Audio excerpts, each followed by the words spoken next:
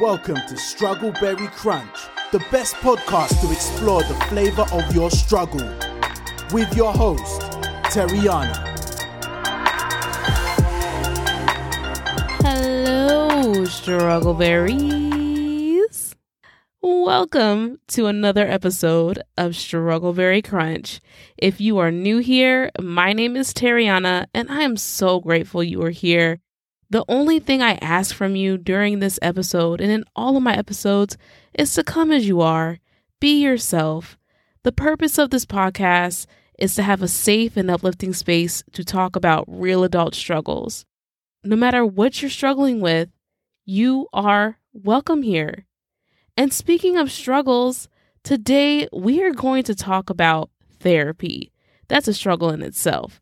But first, to set the vibe of this episode, here's a quote. I call my therapist every other day. It's not a one-stop shop. You have to push away all that negativity in your head, face it, name it, let it go. Fergie. According to Forbes 2021, in a recent article, 1 in 5 people will be affected by mental health over the course of their lifetime. However, regarding that same article, some Americans still see therapy as a sign of weakness. Needless to say, that is one of the biggest misconceptions surrounding mental health. Nowadays, if you're seeking professional help, it can also be viewed as a sign of resourcefulness. From relationships to self-doubt to life transitions, the typical therapy client struggles with several of the same issues that everyone struggles with on a daily basis. So why is there still a stigma surrounding therapy? 2021 marks the 10-year anniversary of my therapy journey. Yes, you heard right. I am 27 years old and I have been on this journey for 10 plus years. After over 6 therapists, 3 states, and life-changing perspectives, I have been led to this notion. Therapy requires time, patience, and effort. It's been a consistent dance of who I think I am and who I actually am. And although it's given me many tools and skills to help me navigate this thing called life, it took me 10 years to come to this conclusion. Therapy is not meant to fix me to make other people feel comfortable. Therapy is a way to heal me so I can feel comfortable with other people. The human experience is complicated. I mean, we come into this world as wild animals, naked and afraid. From day one, we are being domesticated and groomed so we can eventually be normalized into this imperfect society. But what is normal? Today, I want to be super emotionally present. I'm going to speak freely and intentionally. Remember, it's okay to laugh, cry, or even get upset at things you find relatable in this episode. To be clear, my intention is not to give you advice or even preach to you on how to deal with your struggles. My intention is to share my journey, struggles, and experiences with you to hopefully inspire you to do it with others. This episode will cover my first introduction to therapy, therapy in high school, therapy in college, therapy during my quarter-life crisis, and of course, the current flavor of my struggle with therapy. Disclaimer: I am not a therapist or licensed professional. This podcast and or its episodes, bonus clips, and content is not meant to replace licensed professional help. Please seek professional help if needed. First, introduction to therapy. The Cleveland Clinic 2021 states, at times, what appears like a general childhood challenge can sometimes evolve into a serious case. I was first introduced to therapy, or at least the idea of it, when I was 7 years old. I remember it vividly because during my 2nd grade year, I had a big problem with stealing. Every day before school, I would watch kids put candy, toys, and other kiddie stuff in their backpacks in the morning, and I would take it by the afternoon. Yep, that's right. I was a certified little thief. But that all changed one day when I got busted for stealing $5 off my classmate's desk before I went home after school.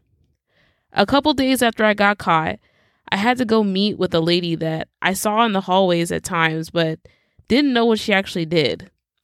The lady called me in her office and asked me to shut the door behind me. The lady had a long, relaxing chair in her office and some of the latest, coolest toys that would probably make any kid spill their guts. I remember her warm smile, gentle voice, and how she had a way of making me feel safe. She introduced herself as a school counselor and that we were going to have a morning session. She asked me to grab a toy and come have a seat next to her. We talked about school, my family, my interests, my thoughts and feelings. During our talk, I never really thought about it until she brought it up, but I realized that I was stealing because I was afraid to ask for what I wanted, so I decided to take it for my own. That was the earliest memory I have of someone helping me process my feelings and make meaning of it. It was incredible and very therapeutic.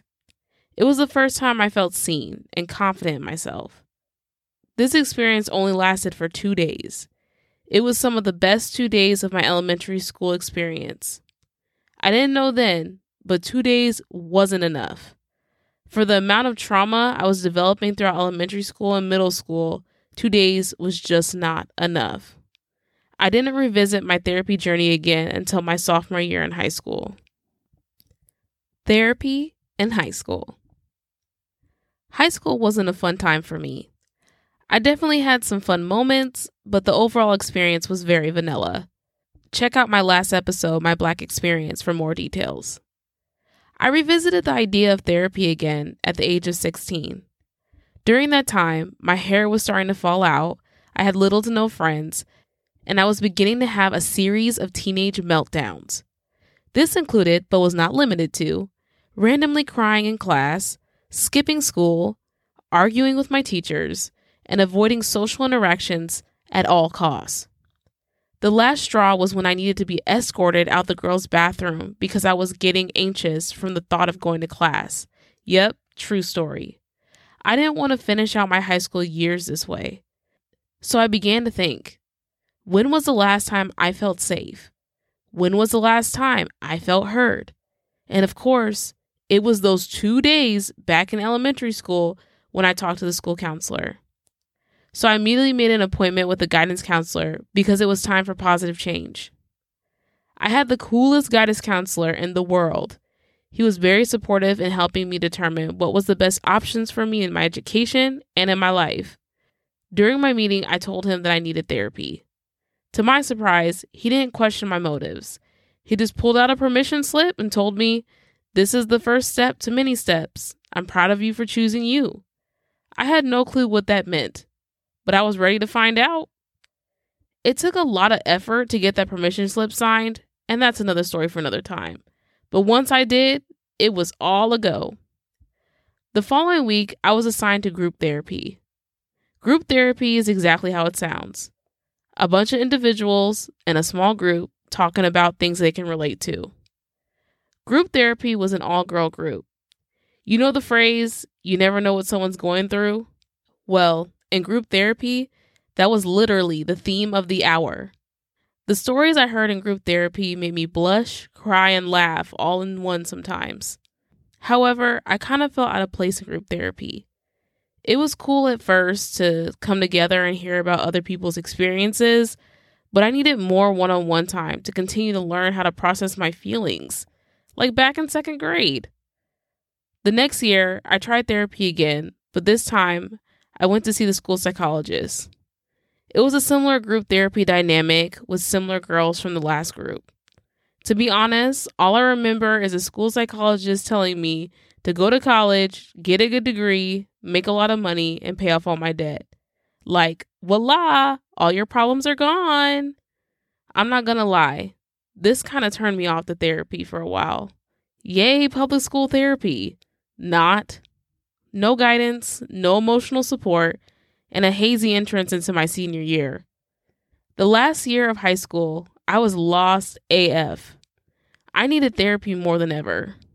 I didn't apply to any scholarships, hadn't applied to any colleges, and I had no hope for good mental health in my future. What was I gonna do? Therapy in college. Therapy didn't make its way back into my mind until I transitioned from community college to university. During that time, I felt so overwhelmed with needing to have it all figured out before I entered my junior year of college. I spent so much time doing research on colleges and putting pressure on myself that I forgot to ask myself, do you even want to continue college? How are you doing mentally? Those questions were the furthest from my mind.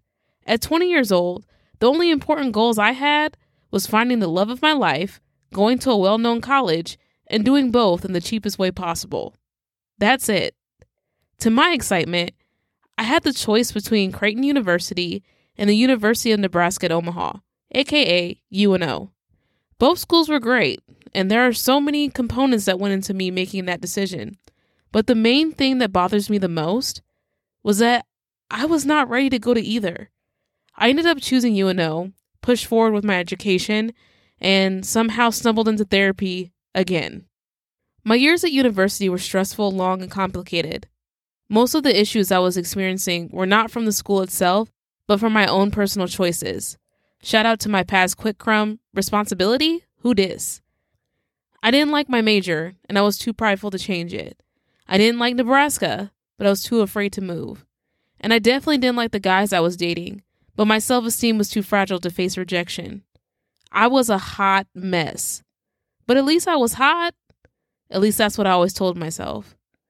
I wasn't happy, and some days I didn't know how I was getting out of bed. I found out later towards the end of my junior year that my college offered therapy at a discounted rate for students. Once I found that out, I jumped on it right away. The therapy sessions were conducted by graduate students that were almost done with school. I really liked it because it was helpful, affordable, and in a safe, secluded area. My first therapist was warm and welcoming. She really listened to my concerns and introduced me to the idea of rational and irrational thoughts. After a couple sessions, all I could remember was crying and crying.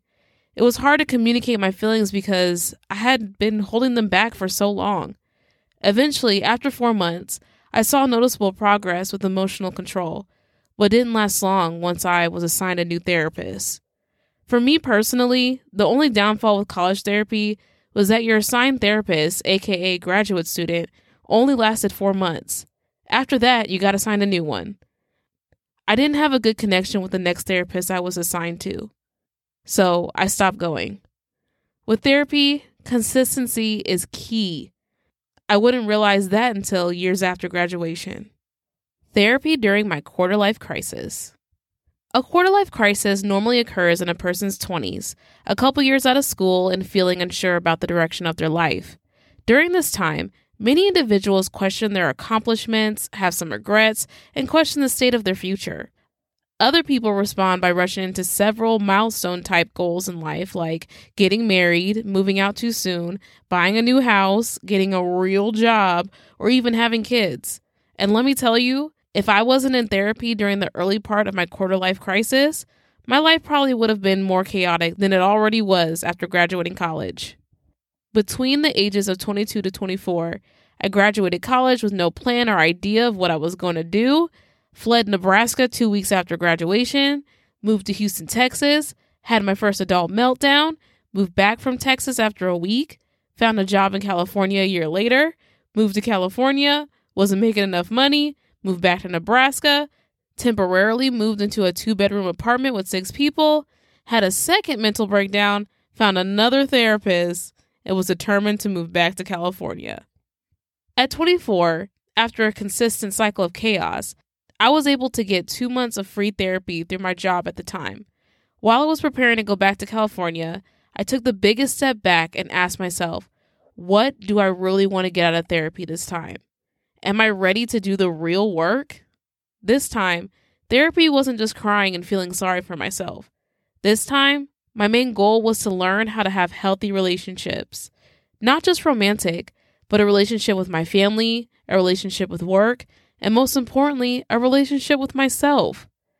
This new therapist was one of the loveliest women I've ever met in my life.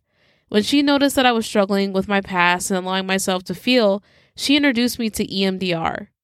EMDR stands for Eye Movement Desensitization and Reprocessing. According to EMDR.com, EMDR is a psychotherapy that helps some people heal from emotional distress as a result from disturbing life experiences. Those sessions really helped me at the time, but it was just the start, and I wasn't consistent. The next few years would be the most significant so far in my life. 24 to 26 was a blur. I remember chasing dreams that didn't make me happy, chasing relationships that left me broken, and selling my soul to jobs that could replace me at the drop of a hat. Sound familiar? This cycle was crazy. I tried to get out of it so many times for so many years, but it seemed like I kept failing each time. It wasn't until the pandemic hit in March 2020 when that all changed. No more excuses. I turned 26 at the end of March, and I finally had the time and the finances to invest in myself fully and intentionally. If you want to know what was the catalyst for this investment, check out my previous episode, Single as a Pringle. This was the most broken I had ever been in my entire life. It felt like I was on the edge of no return. This time, I wasn't playing any games. I was in lockdown, had no distractions, and was stuck with a bunch of traumas to unpack. This was the first time I looked into doing virtual therapy. I soon started therapy with BetterHelp and began my journey. The therapist I was assigned to was the best match for me to this day. She was straightforward and didn't sugarcoat the healing process. In our first session, she said to me, "Healing doesn't have a time frame. You might feel better in 2 months, or you might feel better in a year.